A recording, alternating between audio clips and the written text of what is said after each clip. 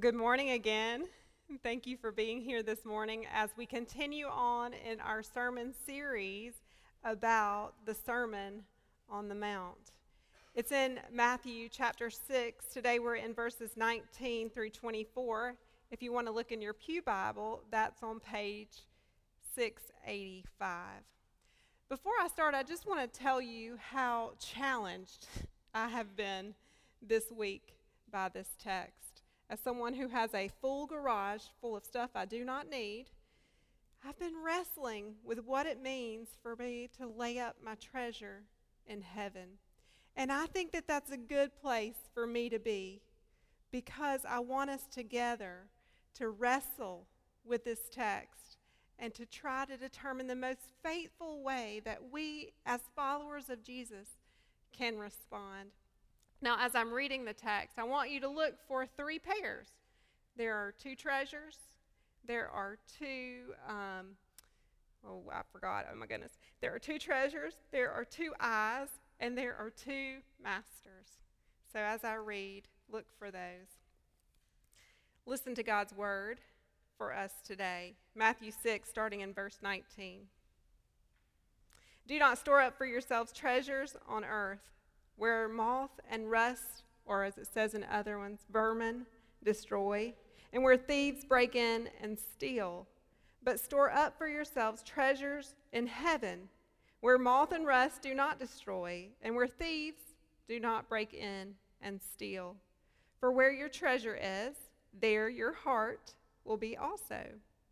The eye is the lamp of the body. If your eyes are good, the whole body is full of light.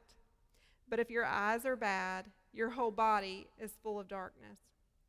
If then the light within you is darkness, how great is that darkness? No one can serve two masters. Either he will hate the one and love the other, or he will be devoted to the one and despise the other. You cannot serve both God and money. This is the word of the Lord. Thanks be to God. What is it that you treasure? Just this past week, my youngest daughter, turned 4, and so she got presents for her birthday. One of the presents that she got was a card, and in the card there were stickers, and there was, I don't remember, but like a $20 bill or something like that. When she opened the card, what do you think she did? She threw the money to the ground, and she couldn't wait to look at those stickers. When one of her grandparents asked her what she wanted for her birthday, she thought for a minute and she said, "I want a purse." Now, what does a 4-year-old need a purse? Well, this child loves accessories, so for one, it's a good accessory. But May wants to put her treasure in her purse. And so if we were to open her purse, her treasure would look a little bit different, maybe perhaps than an adult woman's treasure in her purse. She might have a Barbie or some random Barbie clothes. She might have those stickers that she got for her birthday, definitely some lip gloss, and about 14 Band-Aids, because she loves Band-Aids. Those are her treasure. She loves these things, and so then she treasures them. She puts them in her purse. You know, we are made as humans to treasure. It's not a bad thing to treasure. It's just when we get our sights set on earthly things more than heavenly things, that's where we get in trouble. And so as I thought about May and her treasure, I thought, you know, there's some principle here. There's something about this. And what I've come to realize as I studied this text is that we, as followers of Jesus, should have a treasure that looks different than the treasure of the world around us.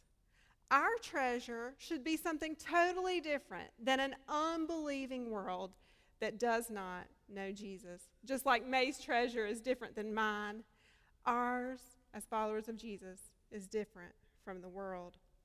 But now this is difficult, isn't it? Wrestle with me here just a minute. It is difficult because my feet are firmly planted in this earth, and this text is calling us to have my feet planted in heaven. And so in this world where I live and eat and clothe myself and have shelter, I am called at the same time to be thinking about the heavenly home. And Jesus here is not saying don't take care of your needs. He's not saying that. He's not even saying don't enjoy the gifts that I've given, because throughout the scripture he tells us to enjoy the goodness of the world. But I think Jesus is warning us here. He's just warning us against the lure of the worldly treasure, of shiny and bright things that we think are going to make us happy. And he's warning us against consumption that might consume us. So why does he warn us of this? Well, if we look at the text, there are some reasons he warns us. The first is very practical. He says, don't store up for yourself treasures on earth, because moth and rust or vermin will destroy them, or they might even get stolen. But we don't believe this, do we? We pack up our attics and we pack up our garages with stuff that we don't need until a critter comes in, maybe to destroy. I'm sad to say I have this very story. One night I was lying in bed and I heard the scurry. Ooh! And I had to call Bobby Bullard, who was the pest control man. And when he came out, I learned more about flying squirrels than I ever wanted to know. But one thing that I realized is that that treasure that I had in my attic was gone in an instant. Jesus is warning us, our treasures here on earth are temporal. They will be gone. You know, ancient kings like pharaohs, they used to try to guard their treasure, and in their tombs they would put their treasure beside their tomb because they wanted to take it with them to the afterlife. But you and I both know that they didn't get to take their treasure with them. The Raiders of the Lost Ark got their treasure.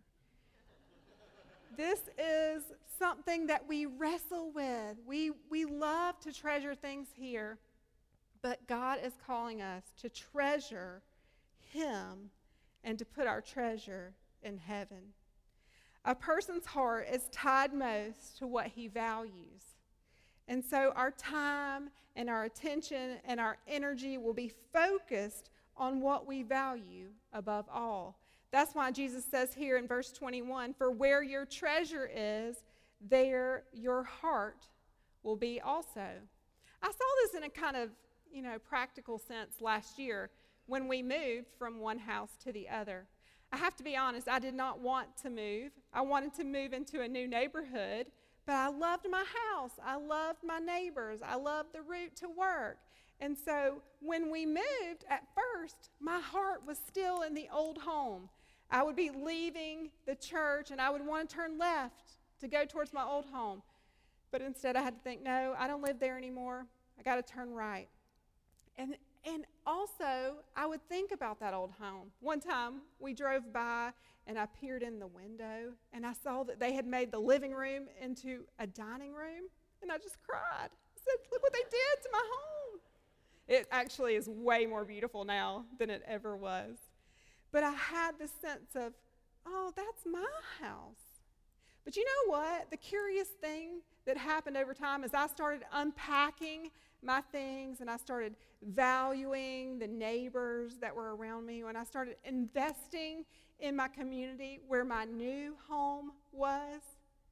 It's interesting. My heart followed.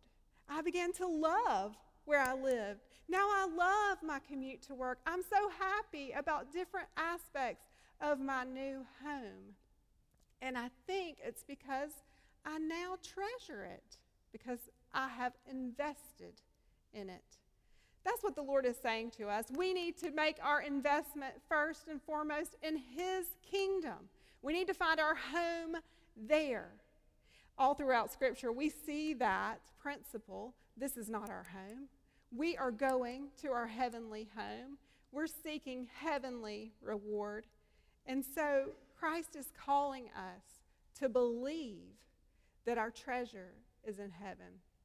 But more than anything, I think this passage is reminding us to treasure Christ. We have to look to him and see that he gave up riches in heaven to come to be poor among us so that we might become rich. And when we captivate our hearts with this message of Christ's love for us, then and only then can we find our treasure in heaven. I found this prayer this week that kind of practically sums up this section. It's in the book, Every Moment Holy. And I want you in your mind to kind of pray it with me. It says, Lord, teach me the difference between appreciation and idolatry, between holy enjoyment and wanton indulgence, between thanksgiving for your provision and misuse of the resources with which you have entrusted us. And I would add to the prayer, Lord, help us to treasure you most. Okay, so there are two treasures, and then there are two what? Two eyes. There's the good eye, and there's the bad eye, or as some translations say, there is the healthy eye, or there is the unhealthy eye.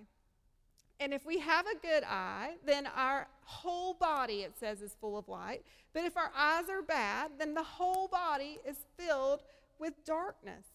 What is Jesus talking about here? Well, I think I can explain a little bit if I illustrate by talking about my own reading glasses. Now, I know many of you probably wear reading glasses as well, but for me, I didn't know I needed reading glasses. I just thought the font was getting a lot smaller as I aged. Until one day, I had a friend in the office, and I said, hey, let me put those reading glasses on. And I put them on. And wow, things came into focus in a way I didn't realize. And it wasn't the font being small after all. It was the fact that my vision was impaired, and I didn't even know it. And that is what Jesus is telling us here. He says in verse 23, but if your eye is bad, the whole body will be filled with darkness. If the light within you is darkness, how great is that darkness? Unless we realize that our vision is impaired, we're going to be walking around the world blind to the purposes of God's kingdom. Jesus is saying sometimes we don't see clearly, and particularly as it relates to our treasure and to money. Now, Tim Keller, he really helped me a lot on this, because when I was reading this passage, I thought, what does the eye have to do with it? And he explained that the good eye and the bad eye is a discussion really of materialism and of greed. He was doing a talk on the 7 deadly sins, and he was taking one sin at a time. And his wife said, well, are you announcing which sin you're going to talk about each week? And he said, well, yeah. And she said, well, you won't have a lot of people there the week that you talk about greed. And he said, why?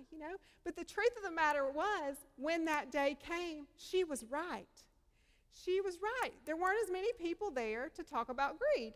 Now, it wasn't that the people avoided it because they wanted to be confronted. They didn't want to be confronted with their sin.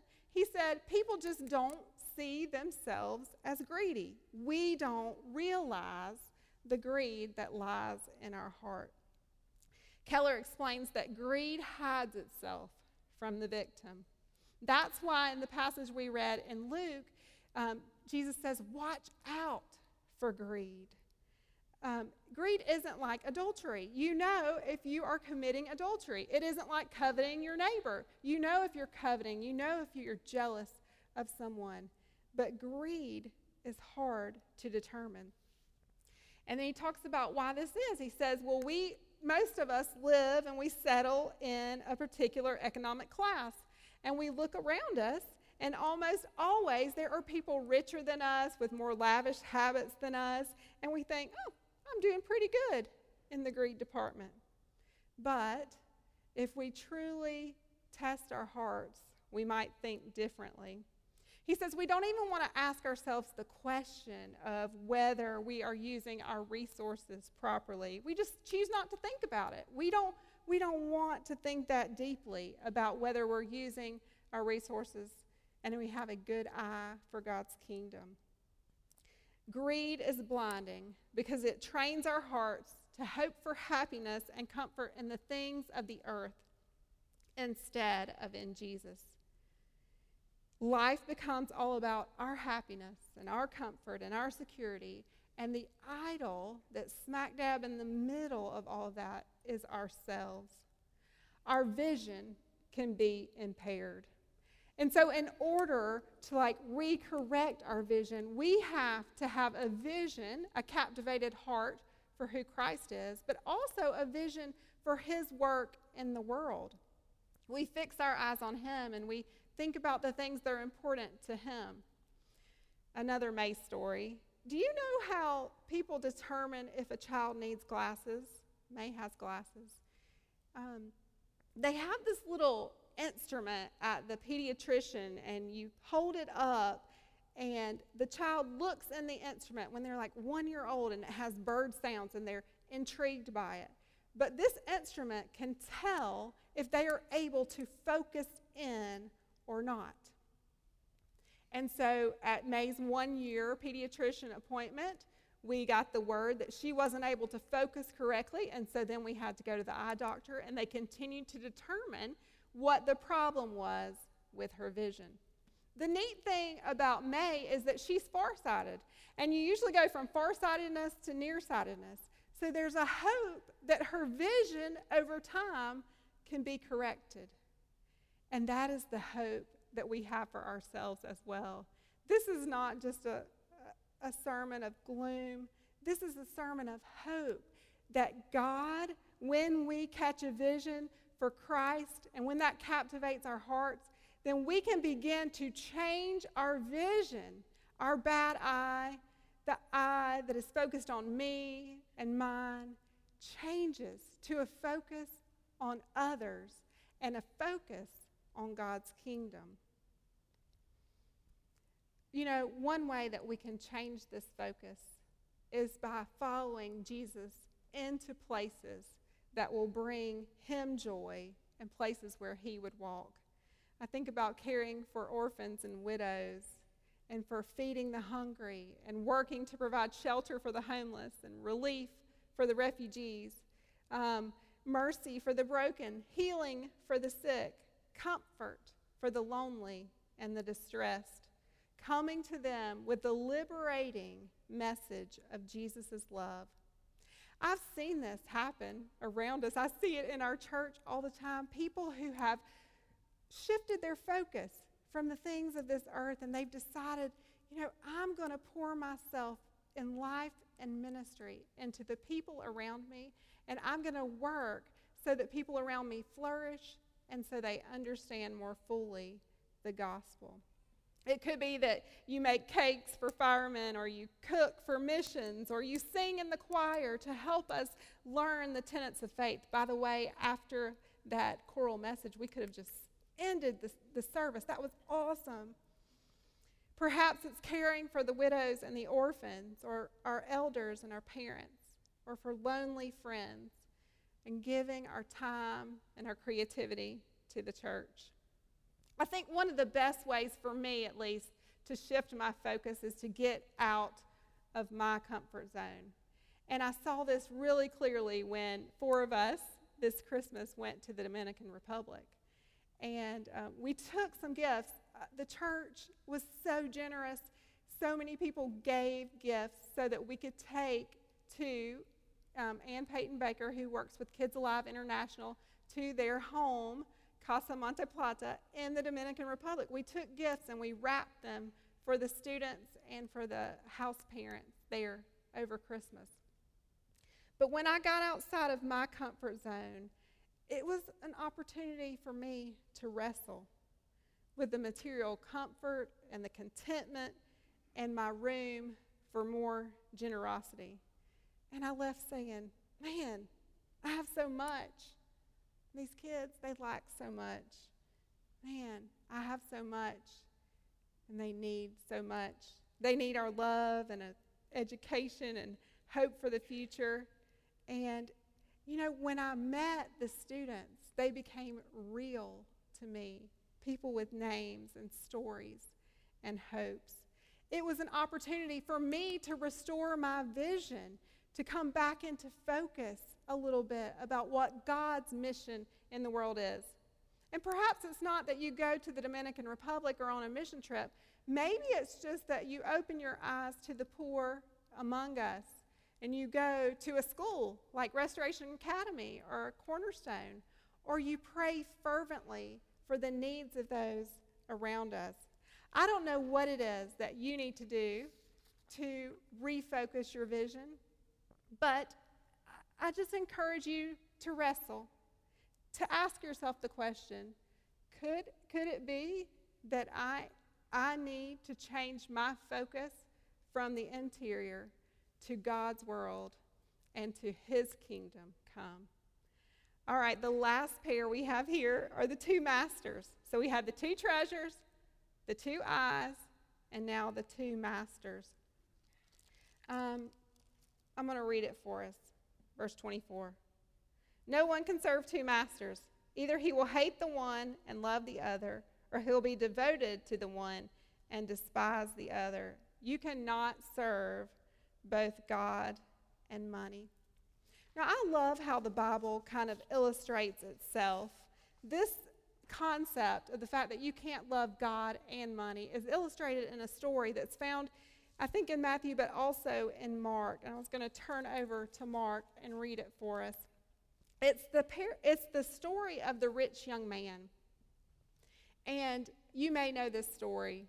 The man comes to Jesus, and he kneels before him. He is reverent before the Lord. And he says to him these words, Good teacher, what must I do to inherit eternal life? And this is Jesus' response. Why do you call me good? Jesus answered. No one is good except God alone. And then he gives him a list of the commandments. He says, you know the commandments. Don't murder, don't commit adultery, don't steal, don't give false testimony, don't defraud, honor your father and mother. Do you remember how the man responds? He says, oh, awesome. He says, teacher, all these things I have kept since I was a boy. He's a very moral person. And this is my favorite verse, verse 21 of chapter 10 of Mark. Jesus looked at him, and he loved him. He loved him. In the midst of this man's struggle, he loved him. And in the midst of ours, Christ loves us. And this is what he said to him. One thing you lack. Go sell everything you have and give to the poor, and you will have treasure in heaven. Then come, follow me. Now, the interesting thing about this story is this man was very reverent to the Lord. He came and fell on his knees. He was also very moral, keeping the commandments. But Jesus knew his heart in a way that we can't know each other's hearts. Jesus knew that his choice would be to follow money instead of following Christ. And in verse 22, we see that's what happened. At this, the man's face fell, and he went away sad because he had great wealth. Even in the midst of the wrestling, the Lord loves us. He loves us so much to tell us the truth. You can't serve God and money. He wants to reorient our lives. That's what this whole sermon is about, reorienting our lives around the mission of God and the mission of following him. How many of you guys are March Madness fans? Like basketball? I see some hands up front. Yes, basketball is a wonderful sport, and I've been thinking a lot about coaching because of March Madness recently. And Eleanor, my middle child, is playing on a team right now. And I just love to go to practice because I love to hear her coach them. I'll observe the coach, and she's teaching them things that I never knew. She's talking about 3 lanes on offense, and when you get a rebound, you want to use your baseline hand to dribble. I mean, I wish I could go back and play again. I love her coaching. And one thing she says, you've probably heard it before, but it was new to me. She said there are 3 things that everybody can do. on this court. Have you heard it before? You can have a good attitude, you can focus, and you can give your best effort. Attitude, effort, and focus. And I thought, that's true about life, especially when it comes to our treasures. What is our attitude? Is it, this is not my home, I'm going to my home, I'm just traveling through, and on my way, I'm seeking to take with me people. I'm seeking to impact the world through the resources that Jesus has given me. What effort are we making to seek God's kingdom this week through prayer and through giving and serving and investing? And are my eyes focused on the right things? Do I see the greed that is lurking around in my heart? Can I focus more time and attention on what God cares about? The thing I like most about my daughter's coach is this, though. When she tells them hard things, when she's tough on them, I know at the very same time that she loves them. And I know it because when they come up to her, she has this bright smile, and she's always adding encouragement on when she is telling them things that will make them better. She tells them hard truths and encourages them to get better, but she does it because she loves them and she wants more for them. And the same is true on a deeper level for us with our Lord Jesus. He loves us so much, that we are his treasured possession, and he loves us enough to tell us a difficult truth, a freeing truth that life following him can be better than anything this world can provide. Will you pray with me?